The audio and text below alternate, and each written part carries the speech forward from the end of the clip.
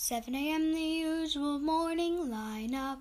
Start on the chores and sweep till the floor's all clean. Polish and wax, do laundry and mop and shine up. Sweep again and by then it's like 7:15. So I'll read a book or maybe 2 or 3. I'll add a few new paintings to my gallery. I'll play guitar and knit and cook and basically just wonder when will my life begin.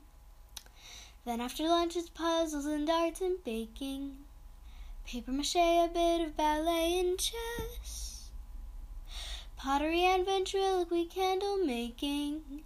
Then I'll stretch, maybe sketch, take a climb, sew a dress, and I'll reread the books if I have time to spare.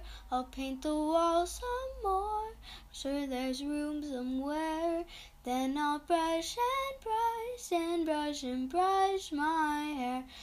Stuck in the same place I've always been, and I'll keep wandering and wandering and wandering and wandering. When will my life begin?